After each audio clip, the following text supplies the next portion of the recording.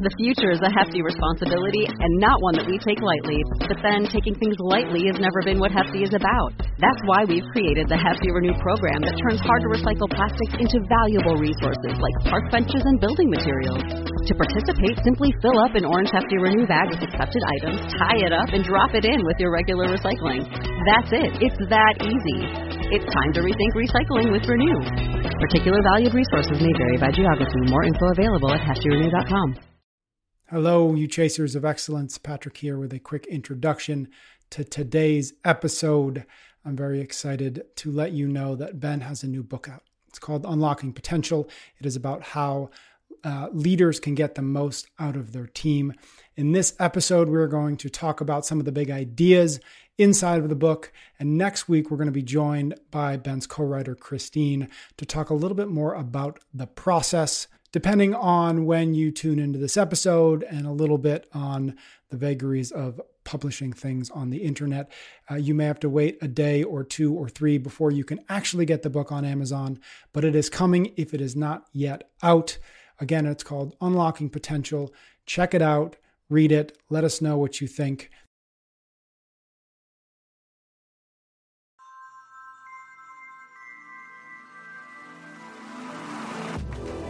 We are here because we know the outcomes in our lives are within our control. That taking absolute ownership of how we eat, sleep, train, think, and connect with each other is how we'll optimize our health and happiness. That chasing excellence is how we grab hold of what is possible. Our mission is to live on the run, always chasing, never stopping. Hello, and welcome back to another episode of Chasing Excellence. How you doing, Ben? I'm doing great. Thanks, Patrick. How you doing?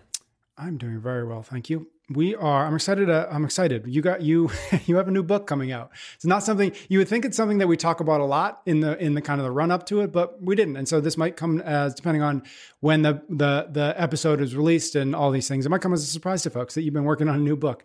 And so in this episode and then in the next episode, we're going to break down the book a little bit, talk about why that book. In the next episode, we're actually going to have your co-writer on to join us so we can talk a little bit about process.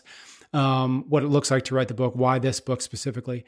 And in this episode, I really just wanted to, I'm lucky to have read an early draft of this. And so I've read the book once, and I'm excited to kind of chat with you about the ideas inside the book. And then maybe more broadly, the idea of leadership, which is something obviously we talk about a lot here on the podcast. But that is effectively what the new book is about. The new book is called Unlocking Potential. And I'm going to give a very, very quick, very simplified overview of what this book is about, and then we'll kind of dive into it. And so the argument you're making in the book is that the goal, the job, the aim of all leaders should be to figure out how to create group flow within the team that they are leading, right? And whether that's business, as you talk about a lot in the book, but also as you've alluded to, lots of times that could be athletes if you're a coach, that could even be family, which might be kind of an interesting place for us to explore, like where and how that comes in. And so the argument of the book is, okay, that's what we're aiming for. And in order to get there, you need to have trust. You need to have trust. You need to build trust and establish trust. In order to get there, you've got to have this idea that you call same-pageness, which I really like. And maybe we can unpack a little bit because it's kind of a coined term as far as I can tell. And in order to get to that idea of same-pageness, you've got to be able to optimize culture, vision, and execution. And those last three, I think listeners will at least recognize as things we've talked about before. But it is where I want to kind of dive into this conversation, this idea of building culture, establishing vision, and then executing on all of those things. One of the things that was really interesting to me in the book is that you use examples, unsurprisingly, from CrossFit New England and CompTrain to sort of not only talk about these ideas, but maybe more interestingly, talk about how you got these ideas wrong for a long time before you figured out how to get them at least more right? I think we can both admit to, like, everything's always a work in progress and we're evolving it. But talk to me a little bit about some of the mistakes that you started to mine and explore and try to unpack so that you could figure out, okay, like, why did I get that wrong and how did I start getting it right? That's a pretty good synopsis.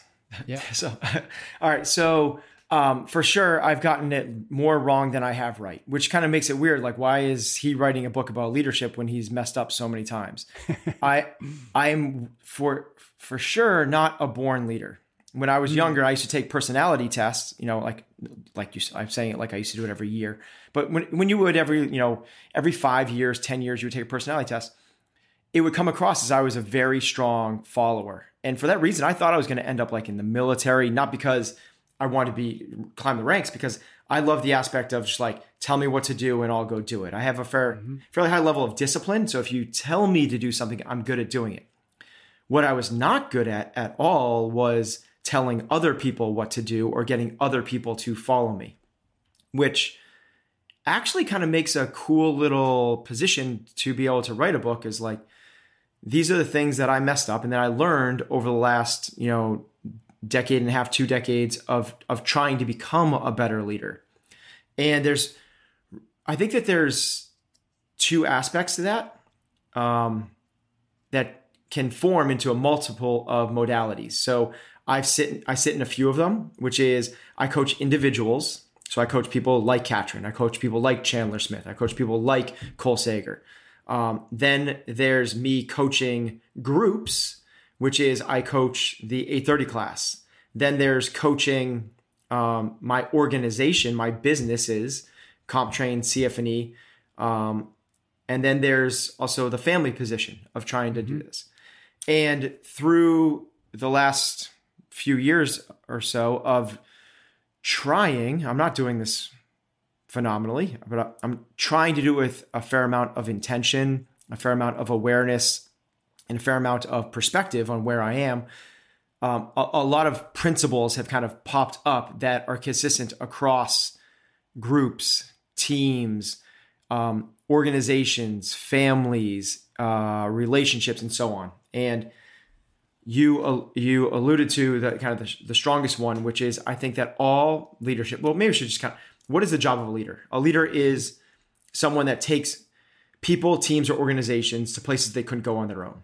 Plain and simple. Some people do it through intimidation, like Bobby Knight or a drill sergeant. Other people do it through incredible connection, like more like a Pete Carroll would, or and then other people do it with a combination of or other avenues. But that's really what the job of a leader is to get people to places they couldn't go on by themselves.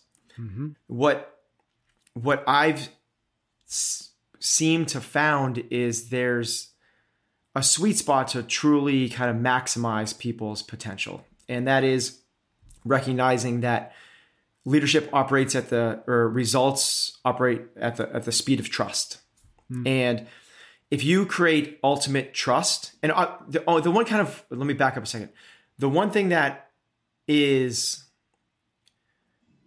unsaid, but kind of like is understood, is leaders have to have some domain expertise. So you can build up all the trust in the world, but if you don't know how to, like the X's and O's of football, you're not going to have a great football team. Now you might perform pretty well. And this was kind of, John Wooden's whole thing. He's like, I'm not the best X's and O's guys, but I can get the most out of my players. So that's Ted Lasso, man. Yeah, exactly. Right. Exactly. Ted Lasso, the football coach coaching English Premier League soccer. Yeah. So case in point.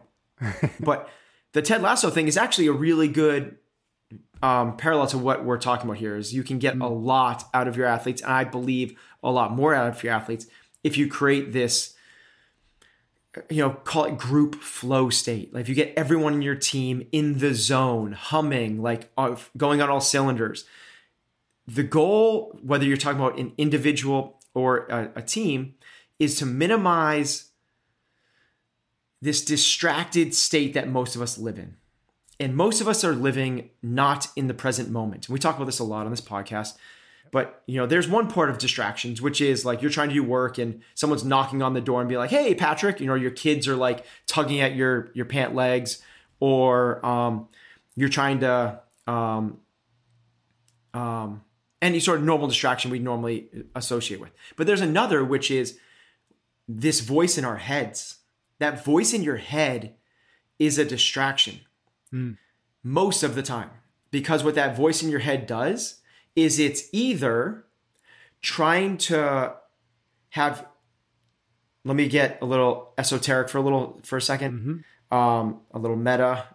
That voice in your head is trying to confirm your identity.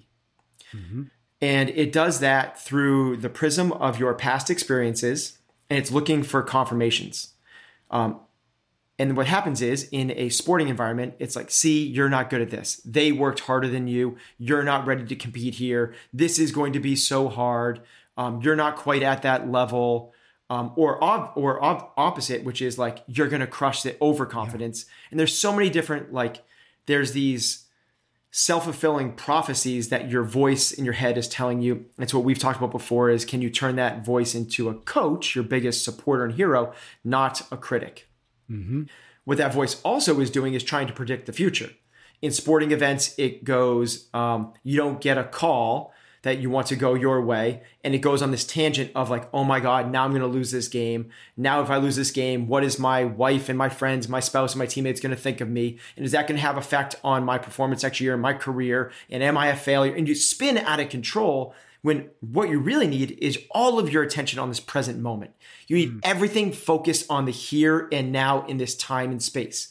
And that's hard to do. And the crazy thing is, the harder you try, the more elusive it becomes. So what we need to do is create this flow state. And we've talked about, we had a great podcast with Stephen Kotler about flow. Yeah. And it's harder to do with organizations than it is with individuals, because individuals kind of tap into it by mistake. Very, very rarely can teams tap into it by mistake. So the job of the leader then becomes, can we create with as much intention purposeful environments that can lead to group flow? Now, the number one prerequisite for that is that the team trusts each other. They trust who they are, what they stand for. They trust that they're a part of that organization. They trust that they're important inside of that organization. They trust that the vision set out is in line with where they want to go, and that what they're doing is in alignment with that. And that they trust that the leader has the capability and the care to get them to where they want to go. Now, that's a lot. That's a lot. Now, we could sum that whole thing up into what you said, which is something that we've kind of coined, which is same pageness. Can we get on the same page on all those things? And to me, that's really what the job of a leader is in a group environment, is can you create the culture, this place where people feel an immense sense of belonging because they know what the group stands for, their values, the mission, the purpose behind what they're chasing. Can you create this vision of what the organization is doing and trying to accomplish? Because if we're starting a gym together and your goal is to open up 30 locations across the country, and mine is to have a super high level concierge gym of only 30 members with valet parking and all the rest, no matter how driven that divergence of vision is going to be really, so the leader's job is constantly communing a really engaging vision. And then from there is it really ultimately comes down to, if we're looking for extraordinary results, the execution of said task. And that's holding people to standards, growing, grooming, and improving peoples and organizations, making sure that the trajectory is in line with where we're going and that there's no potholes along the way. And that's a little bit different than what we would do with an individual. Because an individual, the culture, there isn't a culture. It's a one-to-one relationship. Yep. So similar to that is the vision doesn't matter as much in the execution. It just doesn't, for individuals, if we operate at the speed of trust, the trust on an individual basis is a little bit different. It is consistency, which means trust. Think about what trust is. I know that, I know I can count on this. So simple things. If you and your family have dinner every single night at 6:00, that brings a certain level of trust, because now you know what you could be doing at 5:25, and you can be more productive with your life because you know you could start a project at 5:25 because you're not eating until 6:00. But if you eat at 6:00 one night, then you eat at another time, another night, another time, there's a lack of trust and you lack productivity. But similarly, it doesn't have to be positives. It could be negatives, which is if you are in a relationship with somebody that is, a substance abuse or something, there's still a consistency there, but you understand, you start to learn how to trust certain triggers and behaviors. That brings trust. Same thing if you're like working on Bobby Knight's team. You understand that if you do something, he's going to go off the handle and throw a chair across the floor. That's a level of trust. Now, it's not a level of trust I would seek, which is why the next one matters to me. After consistency, you have to show you care. And it's a saying that no one cares how much you know until they know how much you care. If you show that like you are a valued person to me, I want you to be better than I am. Your growth is more important than my growth. It's all about, that's a massive thing. Mm-hmm. And then the last one to that is follow through. It's never breaking a promise. It's doing what you say. And if you kind of bottle those things up, so that's my definition of, that's how I chase trust on an individual basis, which is consistency, care, and follow through, never break a promise. That's not going to work completely in a group environment. That's going to build up trust with Patrick, and it's build up trust with John. It's going to build up trust with Phil and Mary and Susan, but it's not going to get those people to trust each other. And there's another level as a leader that we need to do, and that's why it comes down to culture, vision, execution for a team setting. Where in that sort of that flow chart that I laid out at the start, right? Going from, not to overuse the word flow, but flow, trust, same pageness, and then culture, vision, and execution. Where do you recommend folks start thinking about it so that they can construct the entire thing, the entire building? Is it execution? Is it right? Is it the culture? Like, how do you said this at the start, like I'm trying to do this with as much intention as possible. Yeah. Where do you start so that you don't get overwhelmed, or so that you don't, I'm going to focus on trust when actually you've got to go 4 steps back and focus on, this thing. Yeah. So, it's for sure, it's culture, because the saying is, Peter Drucker, culture will eat strategy for breakfast. You can, the best strategy in the world, the best execution, the best go-getters, the hardest workers, all of that, without the right culture. So culture is going to happen regardless of whether you're intentional with it or not. The analogy we use in the book is culture is like a jungle, and it's going to grow. Now, if you are intentional with it, you can grow a garden, and you can grow it the way you want it to grow. You grow the crops that you want it to grow. So the biggest part of that is being super intentional with the culture you're trying to create. And we lay out a bunch of things that we've talked about on this podcast before in terms of how to do that from a people perspective. And that's really what culture is. It's just the sum of the people, and it's the rituals and the habits and the routines and the values and what you instill. And the things that are important to us in our culture is that people work incredibly hard, that people have a high level of humility, meaning they put team first and they are looking for growth, not validation of where they are, and they want and seek feedback, and that they are happy, that they are people smart, that they don't complain.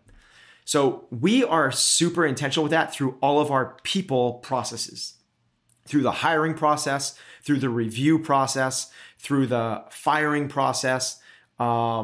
We lay that out in the book step by step of the process, and we give exactly what we use for those processes to be super intentional with it. I think what most people do is they create some core values, they create a mission statement, and they go, okay, put it up on the wall, and that's who we are. We have high integrity. We're customer service focused, and we are a fun working environment. And then it leaves it on the coffee mugs, on the posters, in the operations manual, and they never actually operationalize it. They never bring it to life. So then they don't get the culture they set out for. And then it's just going to manifest into something else. And if you are really intentional, I'm like, it's really intentional. You have to do this over and over at every single opportunity you can. If you can create the culture, you can kind of, I don't want to say do whatever you want, because the other stuff certainly matters, but at least you're, it's almost like you create a, like a bonus to every single day, every single interaction, every single decision.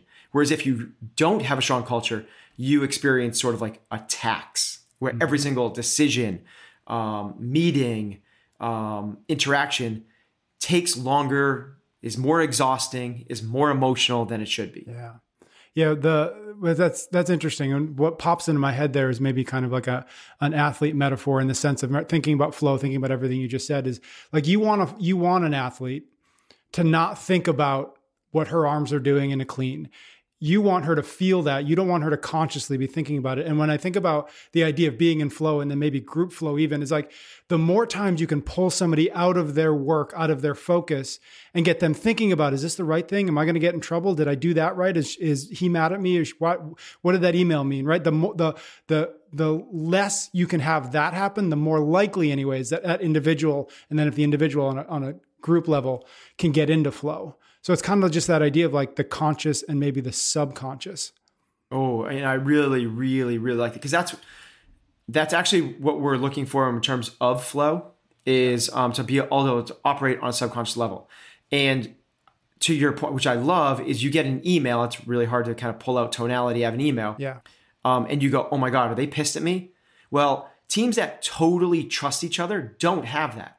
So imagine all of the missed productivity that is spent on the hours or days that people pour into, like, I'm dreading this meeting, I'm dreading seeing this person, are they pissed at me? As opposed to just like, let's fire on all cylinders. Mm-hmm. And if we were to create the parallel to the athletic side, culture would be character. So if we are trying to, that's what culture really is. It's the sum of all of our personalities and our values and who we are as individuals, but it's our collective personality. As an athlete, that's the most important thing. You can have all of the athletic talent in the world, and we know those stories are a dime a dozen. They're everywhere, of the person with all the talent that doesn't make it because they didn't have the discipline, they didn't have the work ethic, they didn't have the coachability, which are all personality traits, which is all character based. You have to have, the toughness, the fortitude, the competitiveness. You have to have those aspects. And those aspects will lead to results, just like the right culture will lead to results. Now, I'm not saying the people with the best character traits are the best athletes. You have to have talent, just like you have to have talent in your organization. Right. But skills and yeah. Right, exactly. But it is that tax, or it is that boon. Yeah. I like this idea of maybe diving a little bit deeper into culture, if that really is the place to start. A couple of things come to mind. The first is, I think sometimes when we hear culture, and we've talked about it a little bit before, kind of in the gym spaces, like community, or, you've certainly talked about that a lot in terms of like, everybody uses that word and everybody thinks that they've got it down, and yet probably not. Right. And so when I think about, when you talk about culture,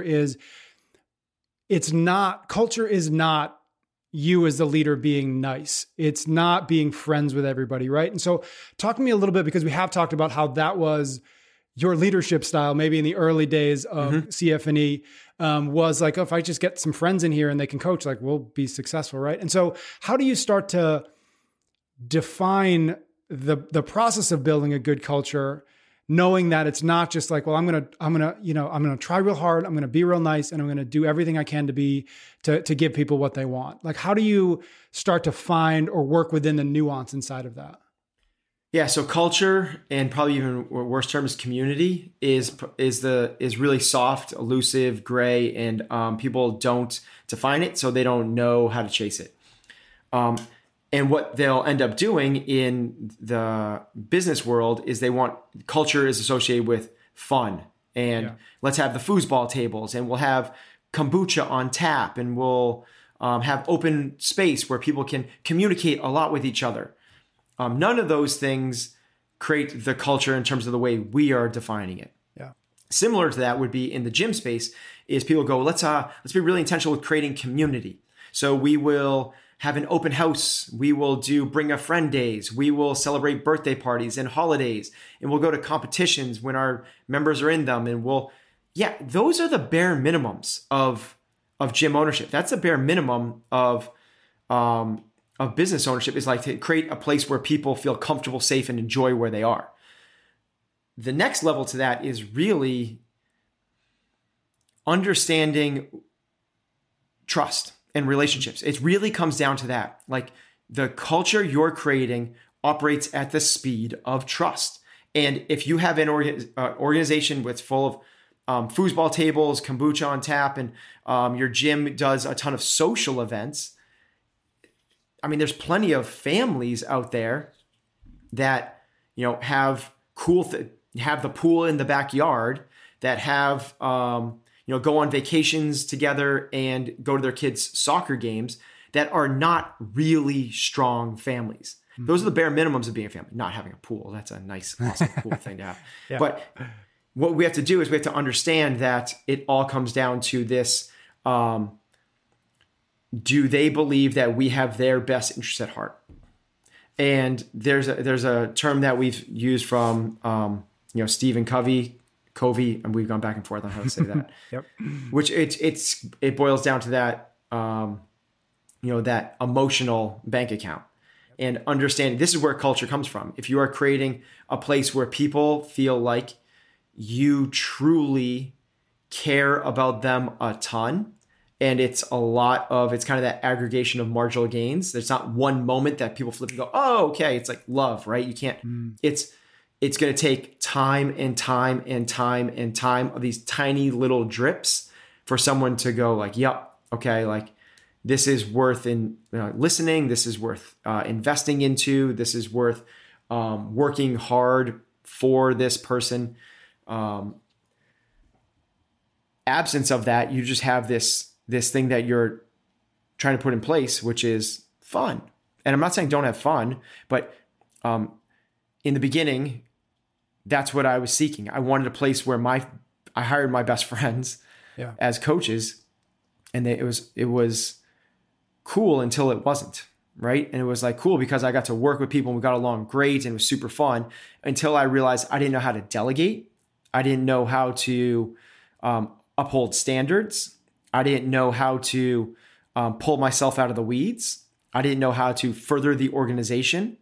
I didn't know how to tell people whether they're doing a good job or not. Mm-hmm. And when, this kind of gets into our execution talk later on, but when you understand some of the nuts and bolts of what the roles and responsibilities of a leader is, those don't become things that you necessarily shy away from. It just becomes the role.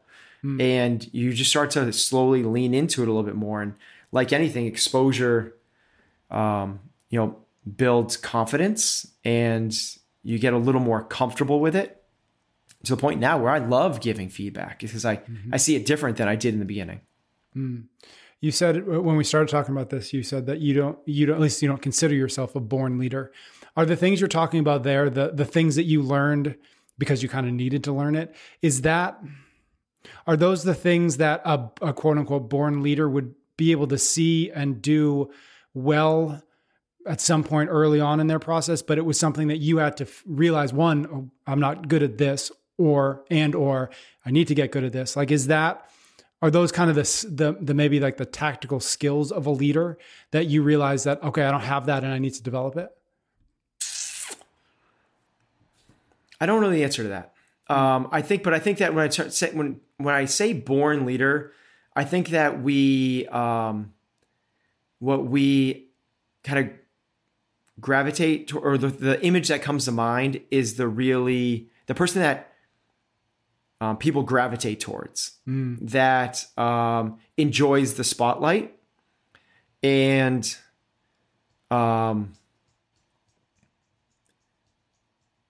that, right? And I'm neither of those two things. So I think that one of the advantages I had early on when I found this, as opposed to what I was doing in my earlier career, was just the passion I had towards it. Mm-hmm. And my passion, as a person that's extremely introverted, it got me past that, because when I spoke about it, I spoke about a lot of excitement, and people can be drawn towards excitement because of the belief system that's behind it. Then from there, because of my passion towards it, I gained more industry specific knowledge that I could then give back. And now you have this kind of twofold, where there's a lot of passion and some knowledge behind it. Mm-hmm. And that's kind of the only place that I kind of had a a head start in leadership in this career was those two things. Everything else had to be worked for, like everything else, from understanding, like really, I can remember being, I can remember exactly where I was in my office with my two coworkers, my only two coaches at the time. They're both very, very good friends, Matt Frankel and Mel Lockerbie. And I can remember being in my office and going through the roles and responsibilities of the business. I finally figured out like what that meant. You know, I had no idea how to run a business. Create an organizational flow chart, and I'm putting names in boxes of people that are responsible for what, and putting the roles and responsibilities for each of these roles. And I'm putting my name in every box.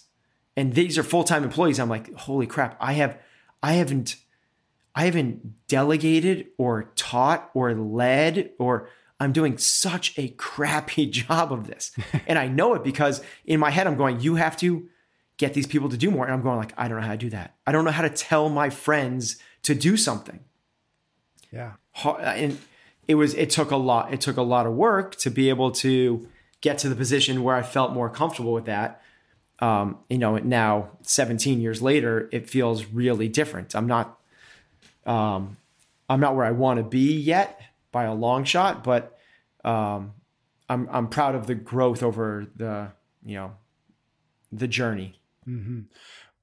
Curious when, I think about that, I think about, we've talked about that before in terms of like your early days as a leader. And I wonder now, with the experience that you have, if you had to put a percentage, and I know it's impossible, but just for the sake of conversation, if you were to say, okay, when you want to get, the phrase we always use, like you want to get the right people on the bus, and how much in your experience has it been that it's more important to pick the right people versus get close to the right person and then help that person develop into the person that they need to be for the team?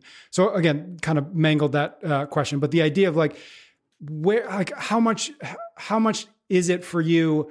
Okay, we got to get close to the right person. And then my job as a leader is to help them develop and change and grow, versus I just need to make sure I pick the right people. Like I need to make sure that I only bring people in here who are the right people so that I don't have to develop them that much. Before we get to the percentage, I think we have to define what right people means. Because what I used to do was go, great athlete, great coach, great person, let's bring them on. Yep. And I didn't put them through the filter system of, are they going to be the right fit for the culture we're trying to create? And that was the flip. Because just because they're a great person, they're talented. So this is the analogy we use in the book is if you're dating, looking to marry somebody, what you're generally looking for is a great person with a great personality that's good looking. Like that's the fit, right? No, that's not the fit. The fit is, do they have the same value system as you? Because if you find that person, but they don't want kids and you do, if you find that person and they are a part of an animal protection group and a vegan and you're a hunter, like it's not going to work. They are into partying and smoking and you're into clean eating and going to bed. Like it doesn't matter that they're good looking, good personality, and that's not, it's the value system. So the right people are they the right fit for the organization? And when we flipped that, then you can have the conversation, but that's the prerequisite. And that's the filter that we need to kind of work through. Then from there, it depends on the role. If you're going to be placing them into a leadership position where they're going to have decision-making power and be mentoring and guiding other people, you need somebody with the right person needs to have the talent. If they're coming into an entry-level position, your job is to groom them and grow them. So it depends on where they're coming in. If they're coming into a position on the senior leadership team, they're your COO, they're going to be head of marketing, they're going to be your finance guy. They should have more talent than you do in that category. You can't groom them up on that. Then their job is then to hire people that are the right fit, the right people, the right values, the right culture fit. And then their job is to grow those people. So it's position dependent. But the thing that is not dependent is the fit. I'm curious, we're coming out of, hopefully faster than probably it will, we're coming out of a long year, a pandemic. And I know you and I have talked a little bit about some of the challenges that you face just as the leader of CompTrain and CF&E through this period. And I wonder, you were also writing this book through at least part of it. So I wonder how you started thinking about some of these ideas, especially maybe group flow and like the idea of like, okay, well, we're never in the same room together. And we, for at least for a year, for 18 months, obviously, thankfully, we're all kind of coming out of that and we can get back in a room together. But what challenges did you see, did you find, did you have to overcome, again, in pursuit of this idea of this same pageness of building trust? Because it was also, to add even more context to it, like CompTrain's growing really fast. Like you're adding people during this last 18 months. Mm-hmm. So they're not coming in like, a couple of the core comp trainers, right? I think about Harry and Dan, like they came from CF&E. Like you spent years building trust with with a couple of these folks. And now you've got a new CEO and you've got all these new people. And also like, we don't get to work out together. We don't get to do all the things that we used to do that built trust, at least historically. How did you start thinking about building group flow, building trust in that kind of environment? Again, with all of that context. Short answer is you can't. It's difference between having a long distance relationship and living in the same house as somebody. Yep. Now, a lot of organizations are going the remote route.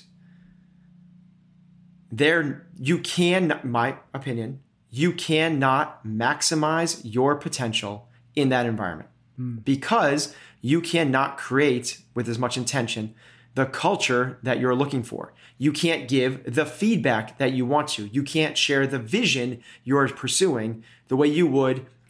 The saying we have is the magic happens at the water cooler. Like people have meetings, that's great, but it's actually the 5 to 10 minutes before the meeting and after the meeting that the really cool stuff happens.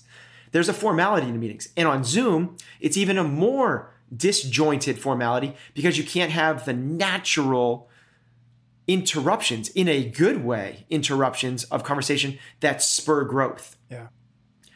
Meetings, it just, in my opinion, it cannot happen. Now, can you become really, really good? Like, Amazon, like I'm sure...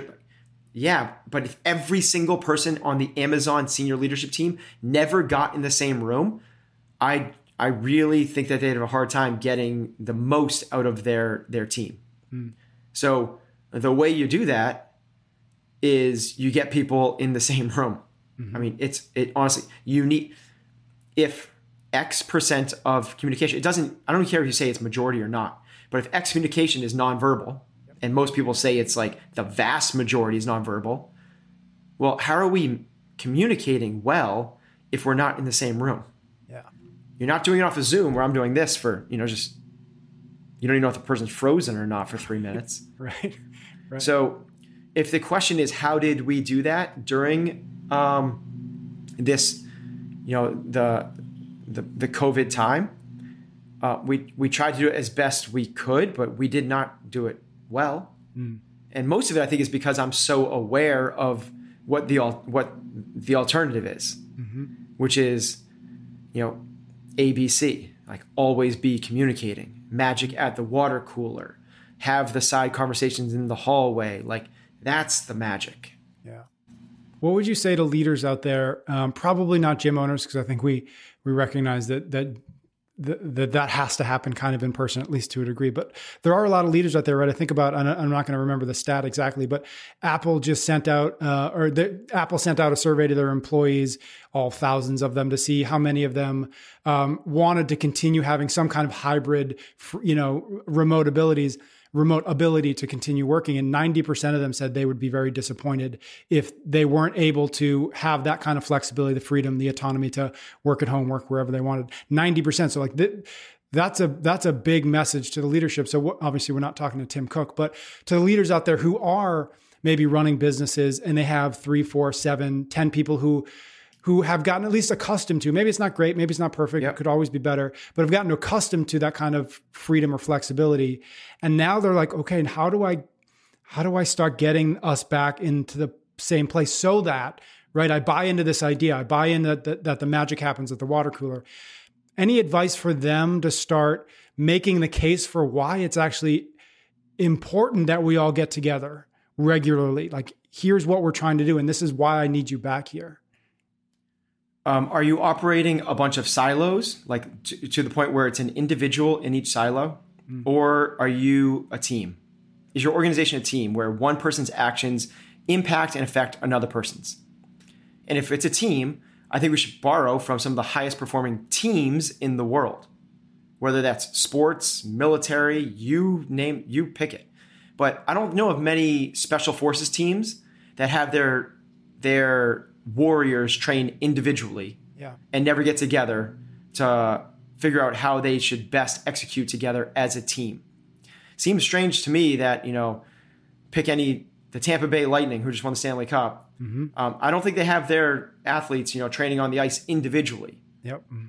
They bring them together as a team because they're a team.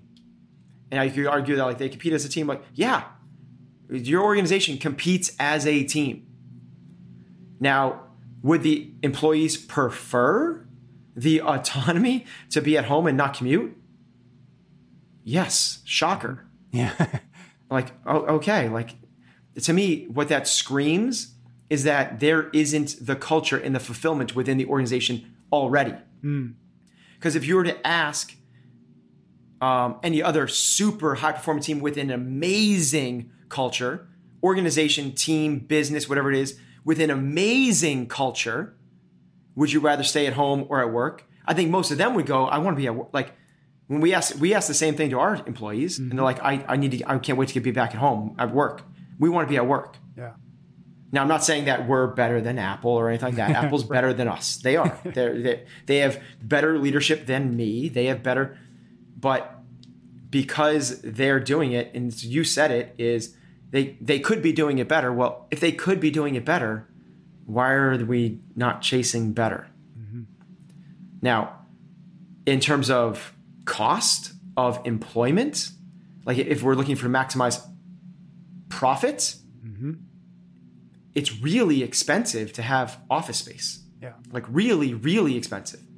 And to keep it renovated so you have good enough bathrooms, and your bathrooms are stocked, and there's food and snacks, and you're air conditioning it, and that's expensive. And you have to pay for people to live you have to pay people compensation to be able to live in cities, because otherwise they have to commute too far and there's not enough population to draw from a talent pool. So yes, you can require higher talent. It's cheaper cost of labor to be remote. So like from all like the metrics standpoint, remote makes sense.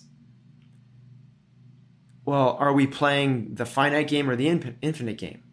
Like, are we trying to maximize profitability for this quarter, this year, next year? Or are we trying to really, truly find out how great we possibly can become? And if that wasn't an issue, if cost was an issue, I think that we'd be on site. Cool. Starting to wrap this up, because we are going to have another conversation. We're going to bring Christine in, and we can kind of continue some of these ideas. One of the things that I remember when you were telling me about the book, or as you guys were progressing and kind of figuring it out, I think one of the things that really popped out to me, and it's in the book, is just this idea that there was a period, there is still a period, of course, where the community that we operate in, right, whether that's the CrossFit community, people who know know us, know what your work does. There was a reputation that you had that, like, CFNE was the pinnacle. It was like, this is how you do it, right? We went around the country doing Center of Excellence seminars, right? And so one of the things what's really interesting to me, and I just would love to just kind of hear your thoughts on it, is just the recognition yourself that this book, to do this book the way you guys wanted to do it, was to kind of pull the veil down and to say, no, actually during that period where I was giving seminars, during that period where we were having people come up for the immersion, right? Gym owners come up for the immersion, I was still getting most of it wrong. Not most of it wrong. I was still getting a lot of it wrong. Did that give you any pause? Like I'm just really curious. Like, were you excited to unpack that and to pull that down and say like, oh no, actually, I was still Band-Aiding and duct taping this thing together, or was it easy for you to make that, to shine a light on that? I'm still band-aiding and duct taping it together. So I'm still getting it wrong. Yeah. But because of that, I don't want to wait until I'm like, I got it, to share what I've learned. Yep. And that's the way I always felt, because I was making a lot of mistakes, 5-10 years ago, but I had also learned some things, and the things that I had learned along the way, I wanted to share. And the business seminars we did in the beginning, we were talking about the things that we felt we were doing well. Now, that was a very small amount back then. Yeah. And now we might be doing a few more things well. And those are the things that we're trying to help other entrepreneurs with. It's the same thing. If I waited until I felt confident about every aspect of, we wouldn't be doing a podcast. Yeah. Because every day I'm learning new stuff. And I wrote, the book we wrote, Chasing Excellence. If I wrote it today, it wouldn't be the same book. Mm-hmm. It wouldn't be the same book at all. And I'm imagining that the book we're writing right now, in 10 years, when I look back on it, I would be able to write another book about leadership and how to run small organizations, from all the stuff that we would learn. So, yeah, absolutely. Cool. But to your point, there was a lot of mistakes we were making, and pulling back the veil on that and was easy, honestly, because I wanted to share and expose our insides to everybody. But we're struggling with the same stuff that most people are.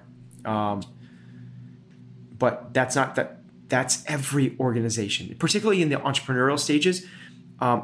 You talk to some of these, Reid Hoffman, founder of LinkedIn and massively successful venture capitalist. His idea is that as organizations grow and stabilize, you should purposely inject, his words, chaos into the mix.